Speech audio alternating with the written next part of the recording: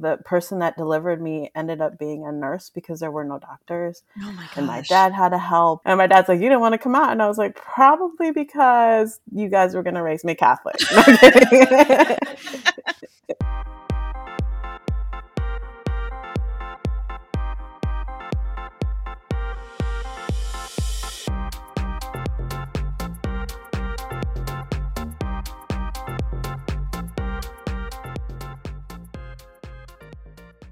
I'm Anne McNamee Keels. And I'm Stephanie Chavera. And this is Lapsed, a podcast about growing up Catholic. And today we have a special guest. We do, and we're very excited. Lupita Aquino, better known as Lupita Reads, is a passionate library enthusiast, amplifying and highlighting books through Instagram and TikTok. When she's not reading, you can catch her occasionally writing about books for today.com, shereads.com, and for her Substack, where she spotlights Latine authors and their books on a weekly basis. She lives in the greater Washington, D.C. area and enjoys visiting the local bookstores with her family on the weekends. Welcome, Lupita. Thank you so much for having me. I was really excited when I got your note about your podcast because, you know, growing up Catholic, wow. That says it a lot, yes. You know, I think one of the challenges for us, Steph, is like, you and I are bonding over this whole growing up Catholic thing, but it's not like the primary way we identify ourselves. It's more like underlying everything, you know? A lot of the folks we have on kind of do identify around Catholicism in one way or another. Like, you know, we had Danny on recently, who's like a queer Catholic artist. We have a lot of folks who identify in some way around Catholicism, which is different than you and I think, Steph, where it just is sort of like our background and kind of secretly underlies the way. We're trying to figure out how that lens has changes what we see. Exactly. And like rooting that out. And so I was saying like to Lupita, I'm just a fan of Lupita's work because as a fellow book nerd, and I was like, yes, I wonder if she just, I can't even put my finger on it, but it was just a vibe I was getting. I was like, I very much wonder if she was raised Catholic. And I was correct. We can spot each other in the wild. That's the thing. Even when it's not, not on Ash Wednesday when we were as children, we were forced to walk around with crosses on our heads. Sometimes you can just tell. Is it the Catholic guilt that I obviously portray throughout everything I post sometimes, where I'm like, please don't hate me? I think we share that in common for sure. Mm-hmm. I don't know where you want to start, Lupita. This is a podcast about growing up Catholic. So if you just want to talk a little bit about what that looked like for you as a kid. Yes. So I was born in Mexico. My family is Mexican. And I mean, you probably might be familiar with the fact that Mexicans are very, very Catholic. So Catholic that a lot of our traditions, like a lot of our just general cultural traditions, are mixed in with Catholicism. Mm-hmm. So it's really hard to just separate yourself from that identity of being Catholic. And I think it's such a unique experience, especially for me because I'm queer. And so a lot of that played out like for me growing up, you know, not being able to just like feel like I could assert to who I am and be like assertive and this is who I am. But also there were like really great memories I have of being Catholic, you know, and growing up Catholic. And as I'm raising my kid, you know, I don't go to church anymore. I'm not a practicing Catholic. I don't necessarily consider myself a Catholic. It's more like a warm, tender memory that I carry around, like, you know, and because it's cultural, I'm like, I grew up Catholic. So like, it's part of me, but it's not necessarily something that I want to pass down for so many reasons to my kid. So it's just a weird thing to navigate. And I know you both are parents, right? So that's something that's always interested me, like how people choose to navigate teaching your children about spirituality without some type of religious institution and religious, like, you know, rules and all this stuff. I feel like you've gotten that something we are constantly hitting up against and examining. We just went to our niece's first communion and it brought all this stuff up. I'm like, oh, yeah, these rites of passages I'm not going to have for my son because we don't go to church and all of this stuff. So I feel like probably keeps coming up. He's only 9 months old, so we're new to it. But I'm sure it continues to be a question, maybe? I don't know. So was your family, I mean, did you go to church every Sunday growing up and all of that? Yeah, we went to church every Sunday growing up. You know, it's funny for this past Ash Wednesday, or thinking about Easter. My mom, she's really great, actually. She's not super pushy, but she still gives that little mom, like, go to church Catholic guilt thing now and then, especially with my son. And it's like tiny little moments of like, let me just dig, like, he should be going to church. He should know God, like, how do you raise him not knowing God? But it was just the Ash Wednesday. I actually went, and it brought back a lot of memories, and it brought back a lot of like, we were hardcore, we would, so I don't know about you all and how, like, I know that for Latinos and Catholicism, it plays out so differently, or I think it does, but, I grew up with like on Easter, like the Jesus reenactments, like going through the crosses, Wow.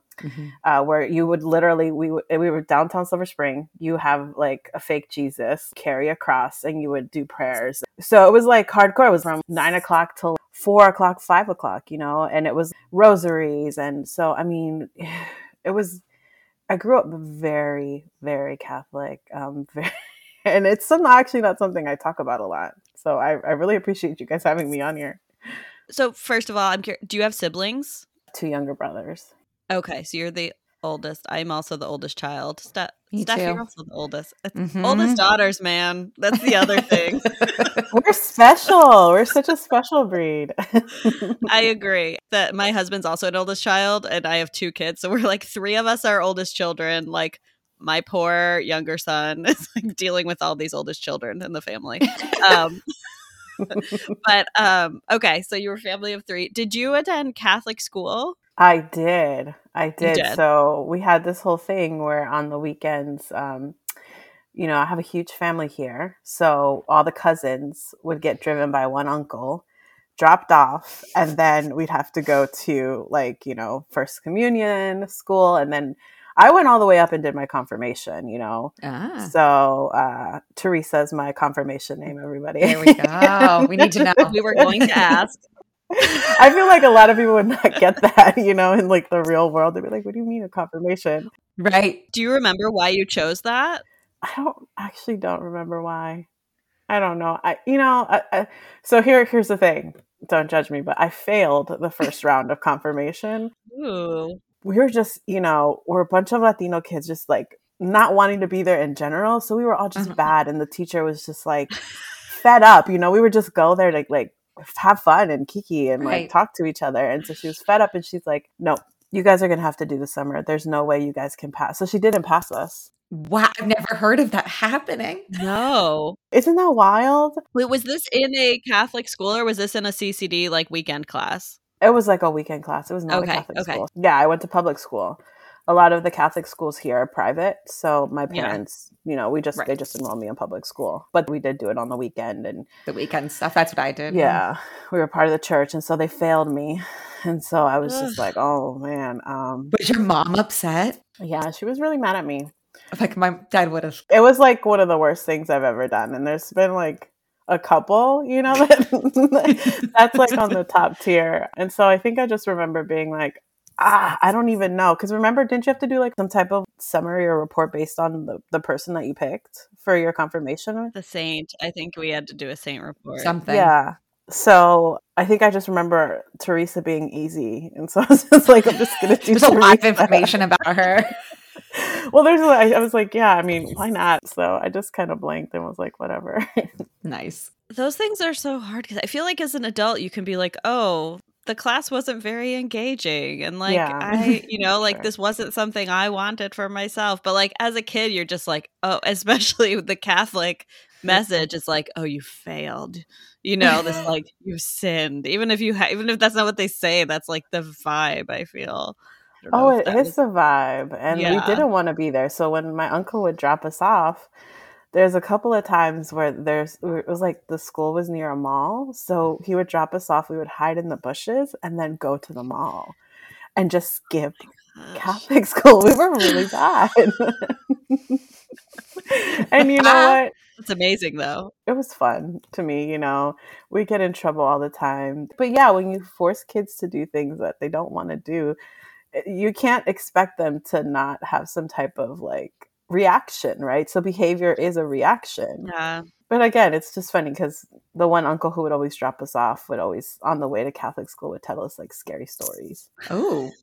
I know. And like, so that was his whole thing. He was a great storyteller. And I just remember sitting in the car and we'd be like, tell us a story, tell us a story. So it's just so interesting to have something that ended up being, you're right, like, you're so bad for doing this. And, that's probably where I learned the guilt, right? But then having that paired with good memories, it's just such an interesting experience, It's hard to not mesh the two together sometimes. My family's Slovak, and it took me until being an adult really to understand, like, I thought Catholic stuff was Slovak stuff. So in a similar way, I was like, oh, wait, other people who aren't Slovak also do this because they're Catholic. It took me a while to sort through that stuff too. It's your culture. It's all intertwined. It really is. I mean, my name, Guadalupe, which is like Lupita's a nickname, but Guadalupe is the Virgin of Guadalupe, So I was born on the day that she appeared to Juan Diego. And so my mom was going to name me something else, which apparently, according to my grandmothers, when she told them, sounded like vagina in Spanish. Oh, wait, am I allowed to say that? Absolutely. And so they were like, absolutely not. She is, she is born on this day and she has to be named this. And so wow, that's why I was named that. And my mom tells me the story every year about how her and my dad could not find a doctor because that day, everything in Mexico shuts down. It's like the biggest, most special day. They couldn't find a taxi. Everyone's like partying. They're just celebrating. It's very huge. So the person that delivered me ended up being a nurse because there were no doctors. Oh my gosh. And my dad had to help. And my dad's like, you didn't want to come out? And I was like, probably because you guys were going to raise me Catholic. No kidding.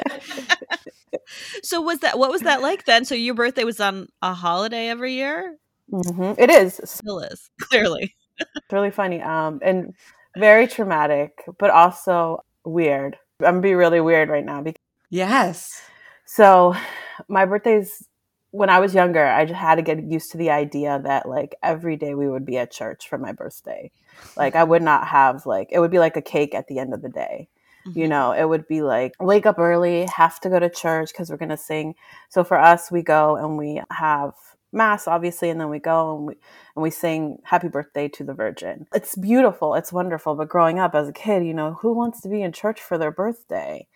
Like it's just not something I wanted. And everything was always focused on her, and so it was just like an overshadow. And then over time, I just kind of gave into it. And I was just like, this is actually really beautiful. I love that my culture is tied so deeply to who I am, And then I met somebody, my wife, whose birthday is the same day as mine. What? Oh my gosh, I love that for you so much. You know what? I will say, the Virgin, La Virgen de Guadalupe, sent me another woman to share my birthday with. And I don't know, it's like woman power, like we love each other so much. And I never feel, and maybe my whole life, right? Not to get all Catholic and faith, it's all about faith, but maybe my whole life was leading up to figuring out how I could prepare to share a birthday with the person that I love the most in the world. So yeah. I love that so much. That might be my favorite, Catholic-y story that we've had on the podcast. Well, I never thought about it that way. So thank you for inviting me to talk about being Catholic, because I would never have made those connections. Was she also raised Catholic, your wife? She was not. She was raised Baptist. So we have a really always kind of interesting conversations about religion and what Catholics are like, and it's just so funny. I don't know if you guys do it, but in Spanish, someone who is like a Jehovah's Witness, or we always say, oh, they're Cristianos, they're Christian, right? Yeah. And she's constantly like, but wait, everybody's a Christian. And I'm like, no, they're Christians, you know? She's like, no. So it's just like, even understanding that nuance is really, it's funny. I feel like that just came up with Danny, with our last guest, growing up in Costa Rica, because that was her. Yeah. As a kid, she said, someone asked her, are you Christian or are you Catholic? And she was like, I don't know. She had to go ask her mom. That's interesting. Yeah. Yeah, that's how we separate it. So it's like you're Christian or you're Catholic. But to her point is like, aren't we all Christians, right? Right. No. No. Honestly, I think I mean, even here, I think my mom says the same thing as like a Irish Polish Catholic lady. She refers to like my in-laws. She's like, they're Christian. That's the same thing. Yeah. I remember internalizing that message, being like, because Catholics were like, we were like the big one, and everyone else was like doing these things on their own. They broke away from the church. And then when you would say the Nicene Creed, you would say like that line, the one holy Catholic and apostolic church. Uh-huh. And I think most churches, Christian churches, even say that prayer. But for me, that always was like proof that like Catholics were like the church. Like they're admitting it. Right? But it just means universal. I'm just like, no, it's us. So Lupita, I love that you had like cousins and things. Did you have cousins your age who did like first reconciliation and first communion with you as well? Were they the same age? Yeah, we were, I mean, if not the same age, maybe like a year or two apart. Yeah. But, you know, I don't know about you all, but for the weekend courses, they always just bracket the age range, you know? And didn't do the weekend classes, so she doesn't get it. But I went to Catholic school for a lot of years, all of the years until college. Ouch. So yeah, I know, right? Yeah. Anyway. So you got to be in class with a lot of your cousins? Oh, yeah. That was our thing. That's great. We would go together. We were just a little troop and, you know, again, skipping classes and just getting into trouble. Oh man, I just think about it like as a parent now, you know, and I just like, oh my God, because we literally would have to like cross the street. Maybe the oldest one was 10. And we were crossing the street and going to the mall. And like anything can happen at the mall, you know. Anything. Like, it was a wild time. That's funny though. I feel like you're touching on something important, which is that I think a lot of us have these conflicting feelings about growing up Catholic, where we see how parts of it were problematic or traumatic. And then also there is this, like you said, this like place in your heart for it.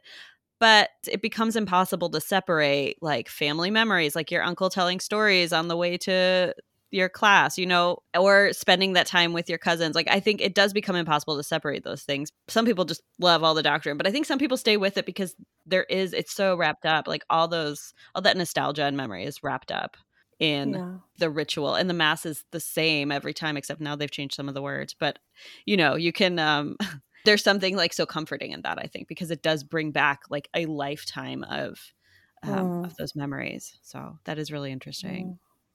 Not to be on brand, but I was thinking about our talk today and I thought about a book that I recently read. Yes. Nicole Chung wrote a memoir called A Living Remedy, and it's a memoir about how she lost her father to an illness and then later loses her mother to cancer. Mm-hmm. And so she writes about, which I found so fascinating, and it's such a brief chapter, but she writes about their religion and their community and how their community came together during the time when, you know, they both passed, and how they were there and, you know, they helped make arrangements and they helped the family so much. She would talk about her father's faith and his beliefs and her mom's. She had this moment where she was like, if you believe that your God is your God, why would he let you go through this? She mentioned she's obviously not practicing, but she just explored those things that we're talking about in such a delicate way, where she just allows for it to be a reality and then also allows for it to give her comfort, but from a distance. It's like you can love something and appreciate it. It's for its worth from a distance versus having to be like, this must be a good thing because it made them feel good. It filled their lives. It brought them community, right? Mm-hmm. So I just thought that was so well done. And I think about how hard that is, you know? I don't know about you all, but it's something that I'm like, should I be trying harder? Should I just find the right type of community, right? Not everyone in the Catholic Church has a community that is against the queer families, or that preaches that it's a sin or whatever. But I don't know. I just think it's hard. Absolutely. I'm concerned. I don't know. They probably won't hear this. I was going to say, I'm concerned the Episcopals are going to knock on your door after hearing this. They're going to be Oh, like, yeah.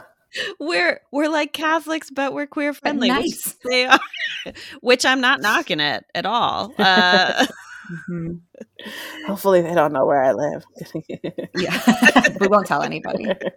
We've had a lot of people on the podcast who've chosen to remain Catholic or become Catholic while being queer or having experienced trauma in the church. And I wrestle with it every time we have this conversation.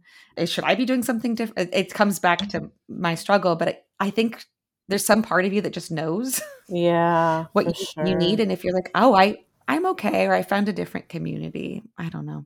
No, I think the first person that I ever met that was queer was also very religious and spiritual. And she was like one of my favorite people because she was so warm. And I felt like having her early on and watching her navigate both. And she was never afraid to be like, where in the Bible? No, this is how you're misinterpreting the Bible, And I do think it takes a special type of person, right, to stand against that. Like my God is my God and my God is for me, and I just don't think that I'm that person, because I don't know if it was the way I grew up and the religious institutions I grew up around and the fears, and I haven't actually ever thought about it or explored it, but I just have never been able to be like, no, I'm the one that gets to dictate what my God is like and how my God feels about me. When did you sort of know the Catholic Church wasn't for you, or when you felt yourself evolving away from it? That's a good question. It's not one I have given a lot of thought of, but I think maybe sometimes you just wake up one day, you're like, oh, this had happened. I don't know. No, and it's so funny because there wasn't like a specific, I can't say that there's a specific thing that happened, or maybe there was and I just, can't remember. But I do know that when I was living away from my family, I think we touched on that. Somebody mentioned the nostalgia that it brings to go to Mass, right? So I was living in the Midwest for a little bit, away from my family. My family is on the East Coast. And I would go to church every Sunday. I would go and I would just sit in church and go to Mass, and it would fill me, because I missed home. I missed my family.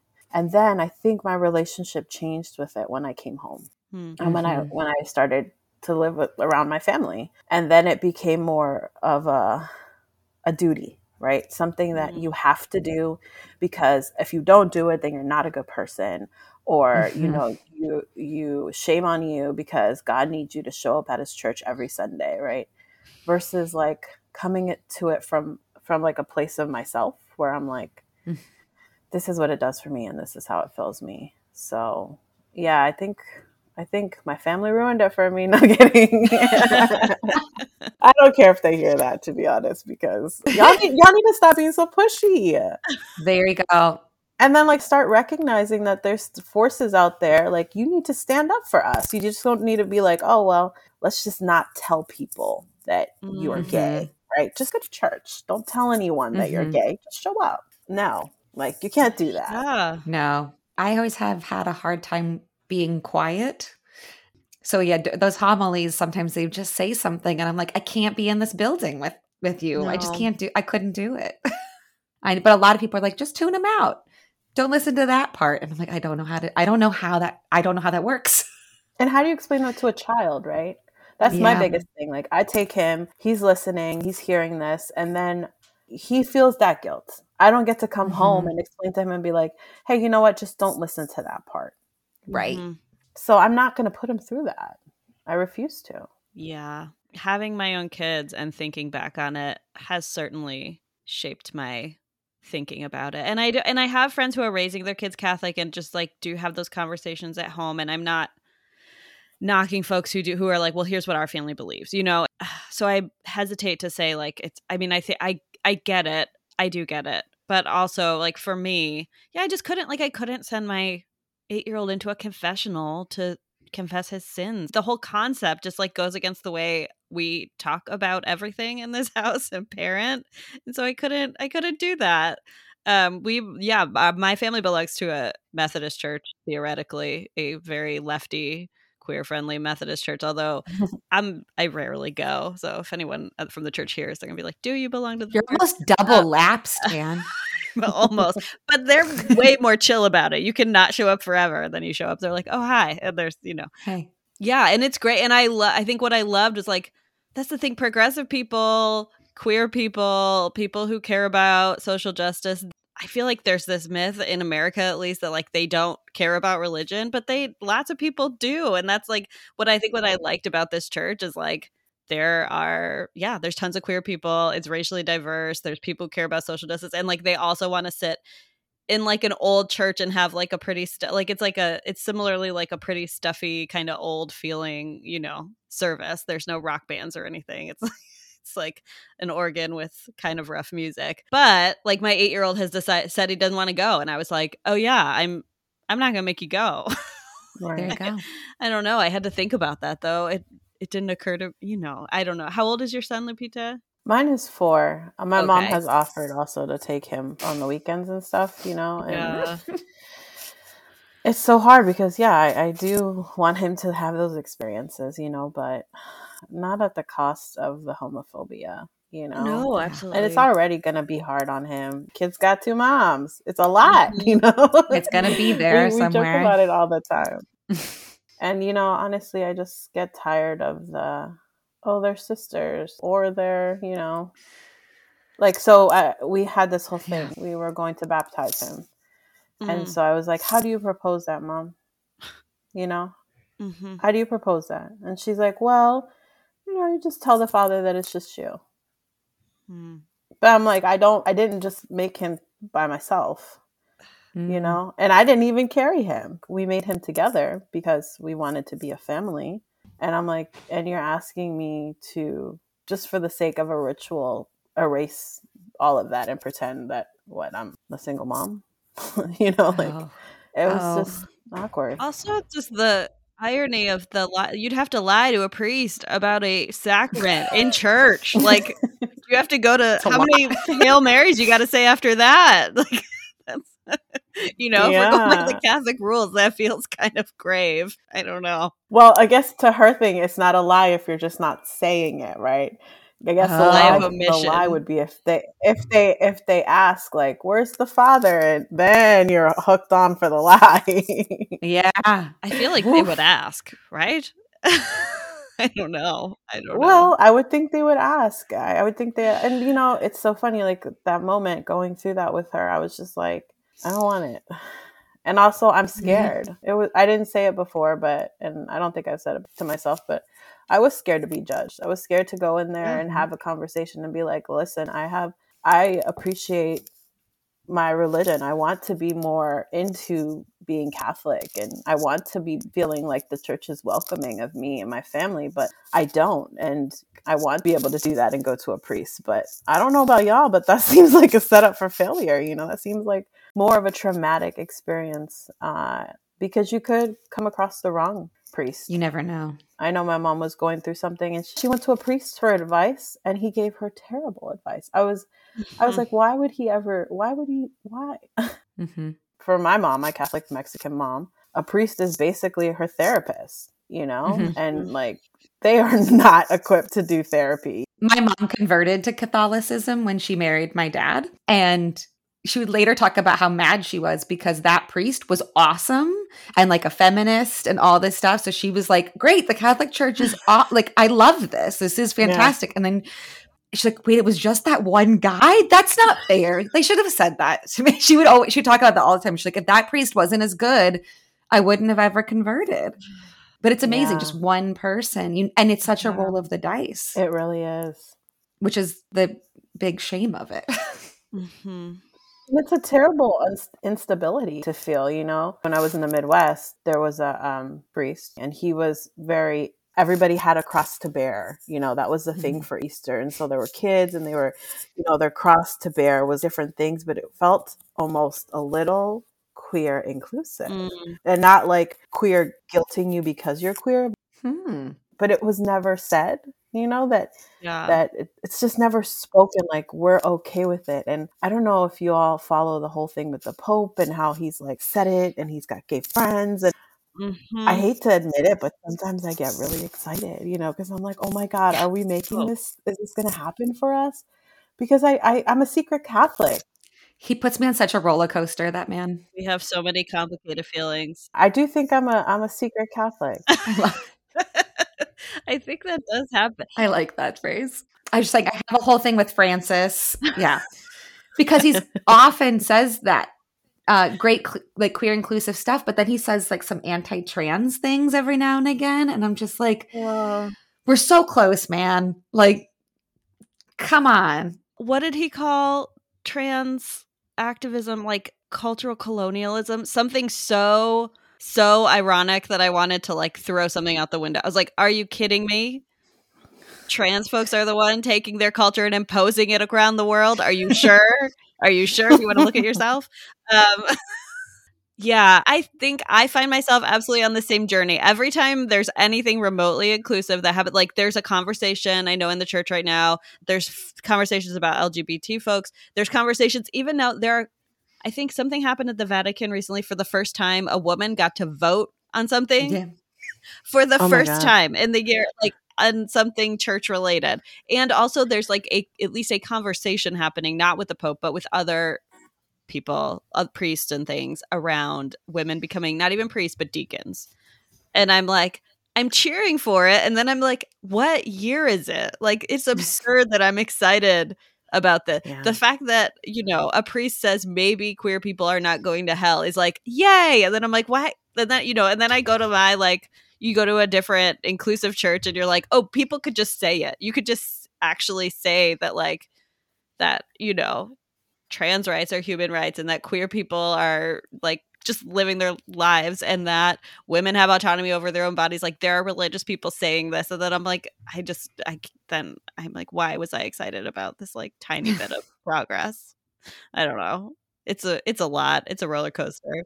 Yeah. I think for me, the excitement comes from the possibility of like, family members who have never said to me, like, I don't accept you, but have in a way felt like when they found out that I was gay, that I am gay, that, they just sort of saw me differently and they still see me differently. So basically, I think I get excited that there could possibly be bigger news, like, of acceptance from the Pope and all that great stuff, because it might trickle down to how my relationship with my family goes. A lot of them, when they found out, a good deal of them are really religious. And so when they found out, they kind of distanced themselves from me. And I distanced myself from them because I just feel like they don't see me the same way anymore. And our relationship has not been the same.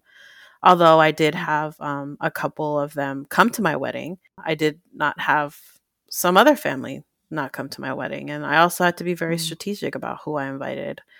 But I just think that maybe if that acceptance came from higher up, that it might trickle down and like impact positively the way that people like me can connect with like family members that just don't feel like, they can accept unless they're told that they can accept and love and appreciate, so.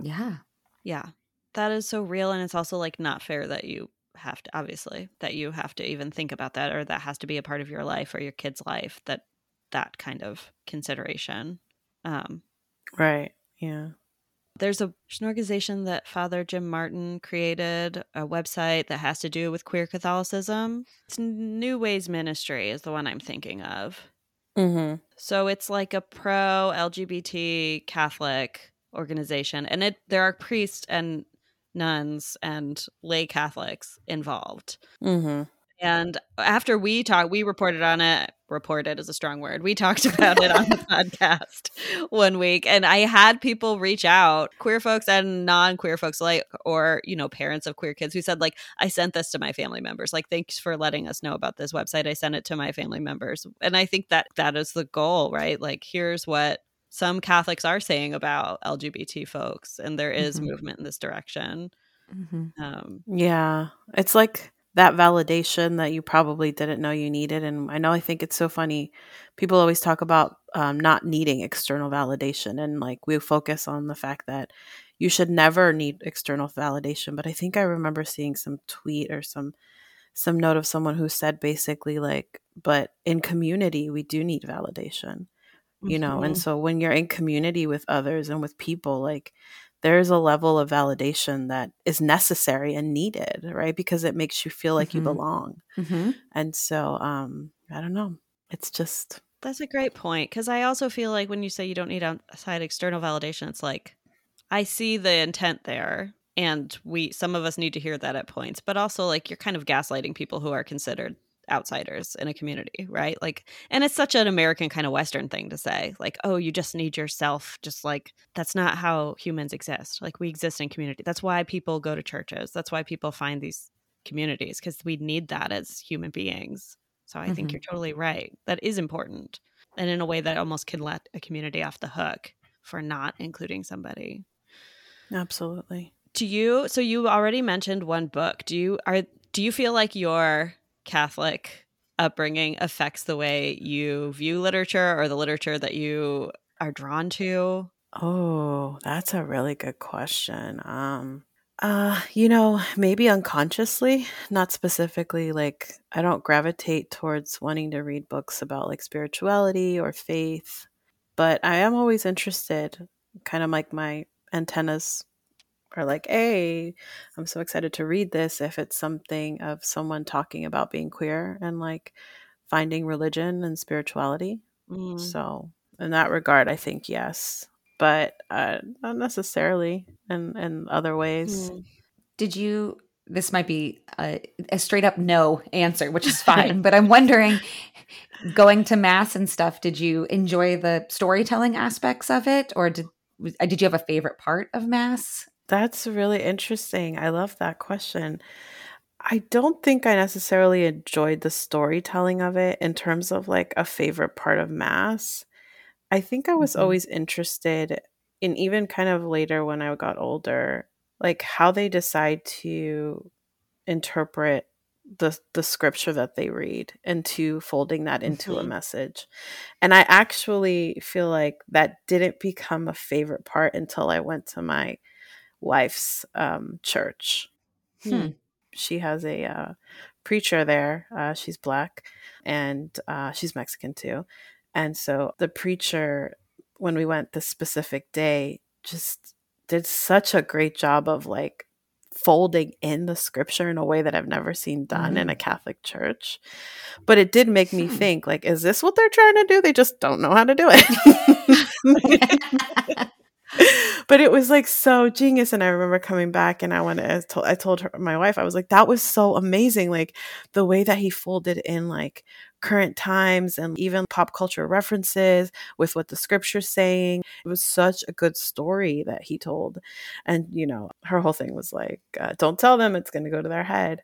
But yeah, I think it's an appreciation for the way that we interpret scripture, which is ironic because, some people can really be off and just use it more in a way to hurt than unite and Hmm. connect. And so it's just interesting to see the difference and to be able to appreciate that, scripture can be interpreted in a way that unites and connects. Hmm. Yeah, I feel like I don't know about where you grew up. Stephanie and I have talked about how like Catholics, at least the ones we knew, like don't do Bible study. It's like not a thing. I didn't know people who sat and read the Bible and discussed it. Protestants do that all the time. I didn't see that happening around me growing up Catholic. But I've still never been to a Bible study. I totally see the appeal. Like you're reading this like very ancient text that people have found meaning from for thousands of years, and then you're like talking about what it could mean. Stephanie and I are like big word nerds, are into like what are the different translations. Like I'm constantly googling, especially if we're talking about the way scripture is being used by Catholics to talk about something, is like what was the original, like what do we know about the Koine Greek? I would have done great at seminary, honestly. I think I might have become a priest if women were allowed to be priests, because it is like You get to talk about this very ancient text and like what it could mean. Like that's fascinating, right? That sounds fun. I don't know. It's like book club. Yeah, Mm-hmm. totally. From this ancient text that millions of people have read. Like, what could be better? Yeah. Yeah, that's funny. It's really interesting. Have you ever read East of Eden East of Eden. by John Steinbeck? I have not. Oh, I think I read that like in college or something. It's like a sort of retelling of Genesis through American lenses. It's very interesting, but there is a long chapter about one word in the Bible and the interpretations of it. It's really interesting. I think about it. I think I read that book 20 something years ago, and I think about it all the time. That's so interesting. So that's my I think I read it and I don't remember it, so I don't know what that says about me. I asked that question in part because I know when I'm reading something, I get nerdily excited if there's like a Catholic scene because I'm like, I know exactly what this person is talking about, whether it's fiction or particularly like a memoir. If anyone talks about the Catholic Church, I get just very excited. Yeah. Like, oh, we have this thing in common. I'm curious, Lupita. You've mentioned your family quite a bit. One thing I love to hear about, and again, this might not be true for you, but about like Catholic grandmas and different rituals they may have had. Oh my. Because I feel like there's all this stuff that I thought was part of our religion, Catholic, but it's always like, oh no, my grandma just like did this thing, and we all thought it was part of her religion. If there's anything looking back you remember your family doing, or well, I just said, oh my God, because immediately I had a memory of my grandmother who, I wouldn't say that they had, she was very like to the, whatever she learned from the church growing up and through her mother and aunts and, uncles or whatever, she followed to a T. So and for the most part, I don't think I ever remember her doing something that wasn't outside of the box and being like, I don't think that's really actually a thing, But I did remember the fact that my favorite thing about her, and I didn't get to spend a lot of time with her, we left Mexico I was around 2 years old. And so we were undocumented up until I was about 13. And so she was able to come visit on a visa. But when she passed away, we were still undocumented. So my mom couldn't go back and be there for her funeral. Ugh. It was really terrible. But every time she would visit, it would be like the best thing in the world, and any memory I have tied to like the rosary that's good is because of her. I would sleep with her. She was my favorite person. And I remember her just like, I would be asleep and I would wake up and she would be sitting up, still going at it, every bead, every prayer. And just in her, very low, like you would hear like the Hail Marys, you would hear the Our Fathers. And it was like I don't know, like a sleep machine that just like lulled me, even to the point where, I still say the Hail Marys and Our Fathers when I'm really anxious or when I'm feeling like, I just can't get through this today. And so it's just like, that was her. And she was a great one. I love that. I love it so much. I love all our we've had many guests talk about their Catholic grandmothers and their rosaries, and I think it's so beautiful. And I really love. Don't you wish they could have just kept it to that?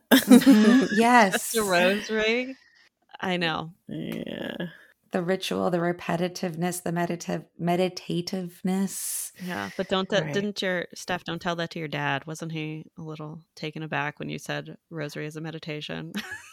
Really? Yeah, he said at church he sort of likes to like, he stops thinking and he just sort of gets calm. And I was like, oh, Dad, you're meditating in church. He goes, I am not meditating. Yeah. That is not what church is, Stephanie.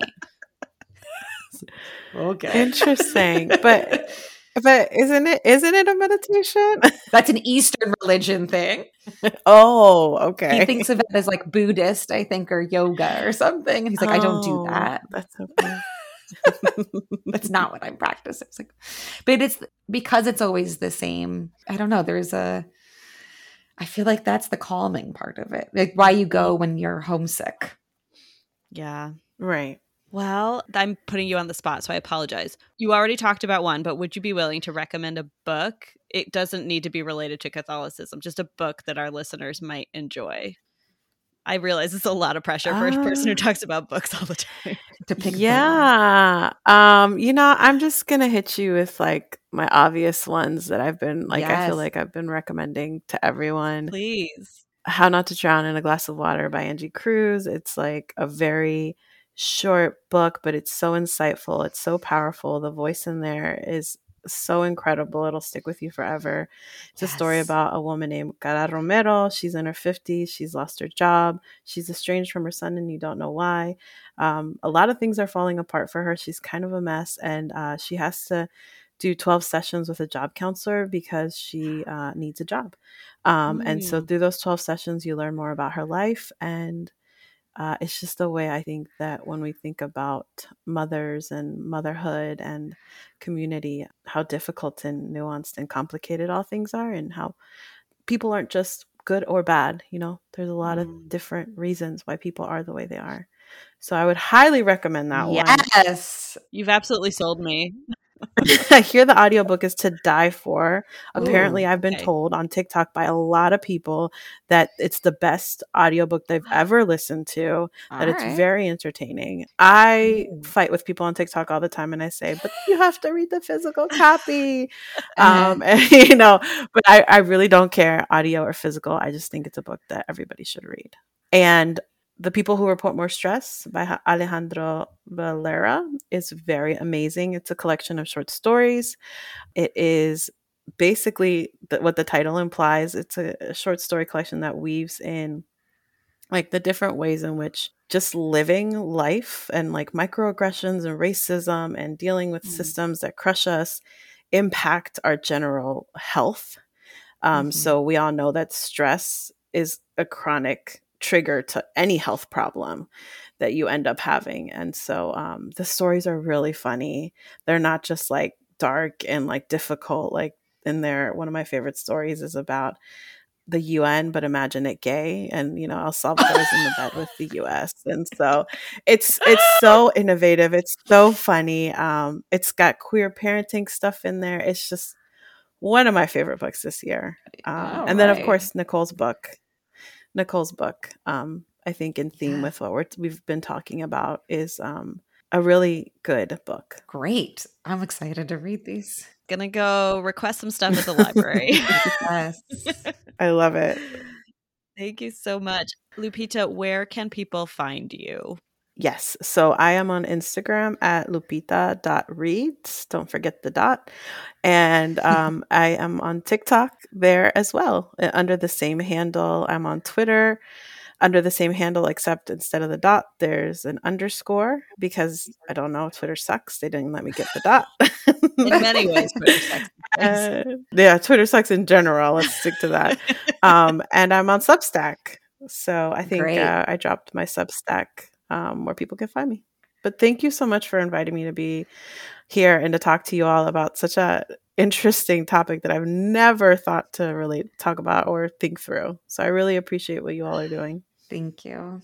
Thank you. Thanks so much for being willing to come on and trusting us to have these conversations. I know it can be weird. I think this is something a lot of us don't talk about. And especially queer folks or folks with different marginalized identities, this can feel a little scary to talk about. So I do really appreciate you being willing to jump in and try this with us. No, this was so fun. I would totally thank you.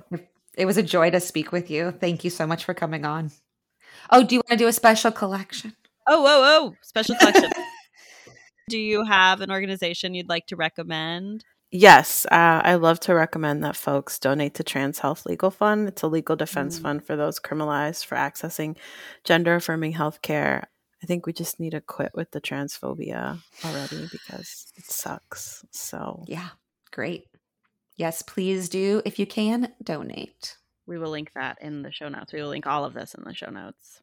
All right. And now we will end the way we always do. Steph and Lupita, and also with you. Also with you, Anne and Lupita. Am I supposed to say? You don't have if you to. want. You can It's if you want. absolutely up to you. It's just one of those things they don't say really in church anymore. So us lapsed people always go to say, and also I with you. love And they're it. like, we don't They've do changed. They've changed it. It's changed. It's in with your spirit. Oh no, I did not know that. that. Not at yours. When the priest says "peace be with you," you don't say "also with you" anymore. And also with you. Yeah. No, we still say also with you. You do? Well, I'm going to go to the church you go to. I feel like the last time I was there was for Ash Wednesday. They said, and also with you. Maybe it's Rebel. a people's uprising. You just say it. Yeah. I was just saying it. I didn't even think like, hey, what's everyone else saying? Now I will go back just to confirm. Okay, I will go back. I will do You'll that. have to let us know. I will do that. You can tell if you're at a mass where you were with a lot of people who haven't been to mass in a long time, like a wedding or something, because everyone says the wrong stuff. I'll great. say the old one. All right. Thank you so much, Lupita. Have a great rest of your day. You too. Thank you again for thinking of me.